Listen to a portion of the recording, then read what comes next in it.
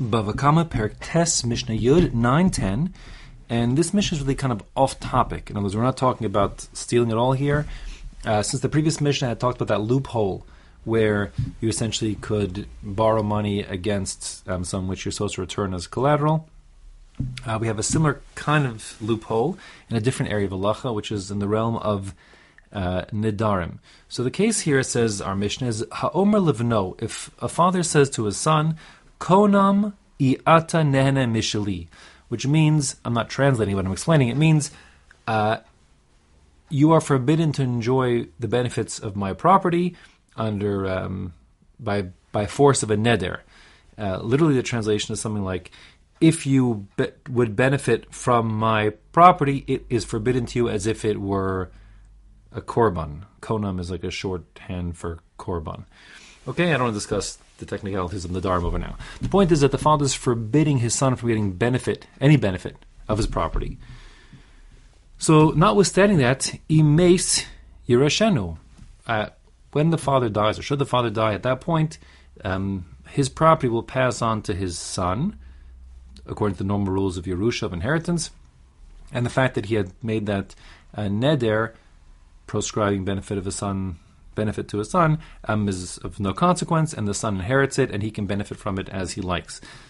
The idea is that since the father said something like mishali, from my stuff, which would be the same as if he said mimeni or menischai, from, if he talked about, of my stuff or of my property. The thought is while it's his property, but there's sort of a basic rule of nature, so to speak, halachic nature, if you will, which is when a father dies, so then his heirs inherit his stuff immediately. There's no stopping it. And that would be true here as well. So the fact is that the son definitely inherits what was the father's. And when the father took that neder, he referred to his stuff, which the Chazal understand to mean he's talking about, while it's his stuff. But when it stops being his stuff, and now it becomes the son's stuff, the son could once again get benefit from it. If the father wanted to restrict benefit from the son, he could have said both during my life and after my death.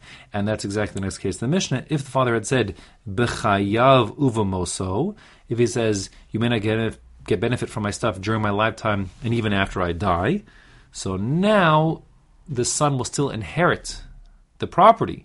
There's no stopping that. That's like a law of nature, again, sort of axiomatic, but he will be forbidden from getting any benefit from it. So what happens? Imes, should the father die, lo yirshenu, says the Mishnah, he won't inherit it. Now that's actually not technically true. Really the son does inherit, meaning legally he would have rights to those assets, just that he can do nothing with them. So what it means is, lo yirshenu means he is not entitled to get benefit from those assets. So, therefore, what should he do with the stuff he can't get benefit from? Yachzir levanav oleachav. He then therefore should pass it back to, I'll call it the other rightful heirs, the other heirs, which would be same as the previous Mishnah. Banav here means the other sons of his father, which, in other words, his brothers and half-brothers. And if there are no other brothers, meaning he's the only son, so then le'achav means to his brother, that means the father, the late father's brother, who is the heir in the event that the son is, if a person has no children, so then it's his brother who inherits him. Okay? Now, that's because there's no point in inheriting something that you can't get benefit from. Ve'im ein lo, says the Mishnah, if he doesn't have, so we'll understand this Mishnah the same way we did in the previous Mishnah, which is, ein lo means he doesn't have the financial wherewithal which would allow him to just forego the benefits of this inheritance. Meaning, let's say, his wife and kids are starving, and if he would, not get the inheritance, so then they're gonna be hungry. So he isn't able to sort of just say, okay, that's what my father said, and therefore there's a loophole he can employ.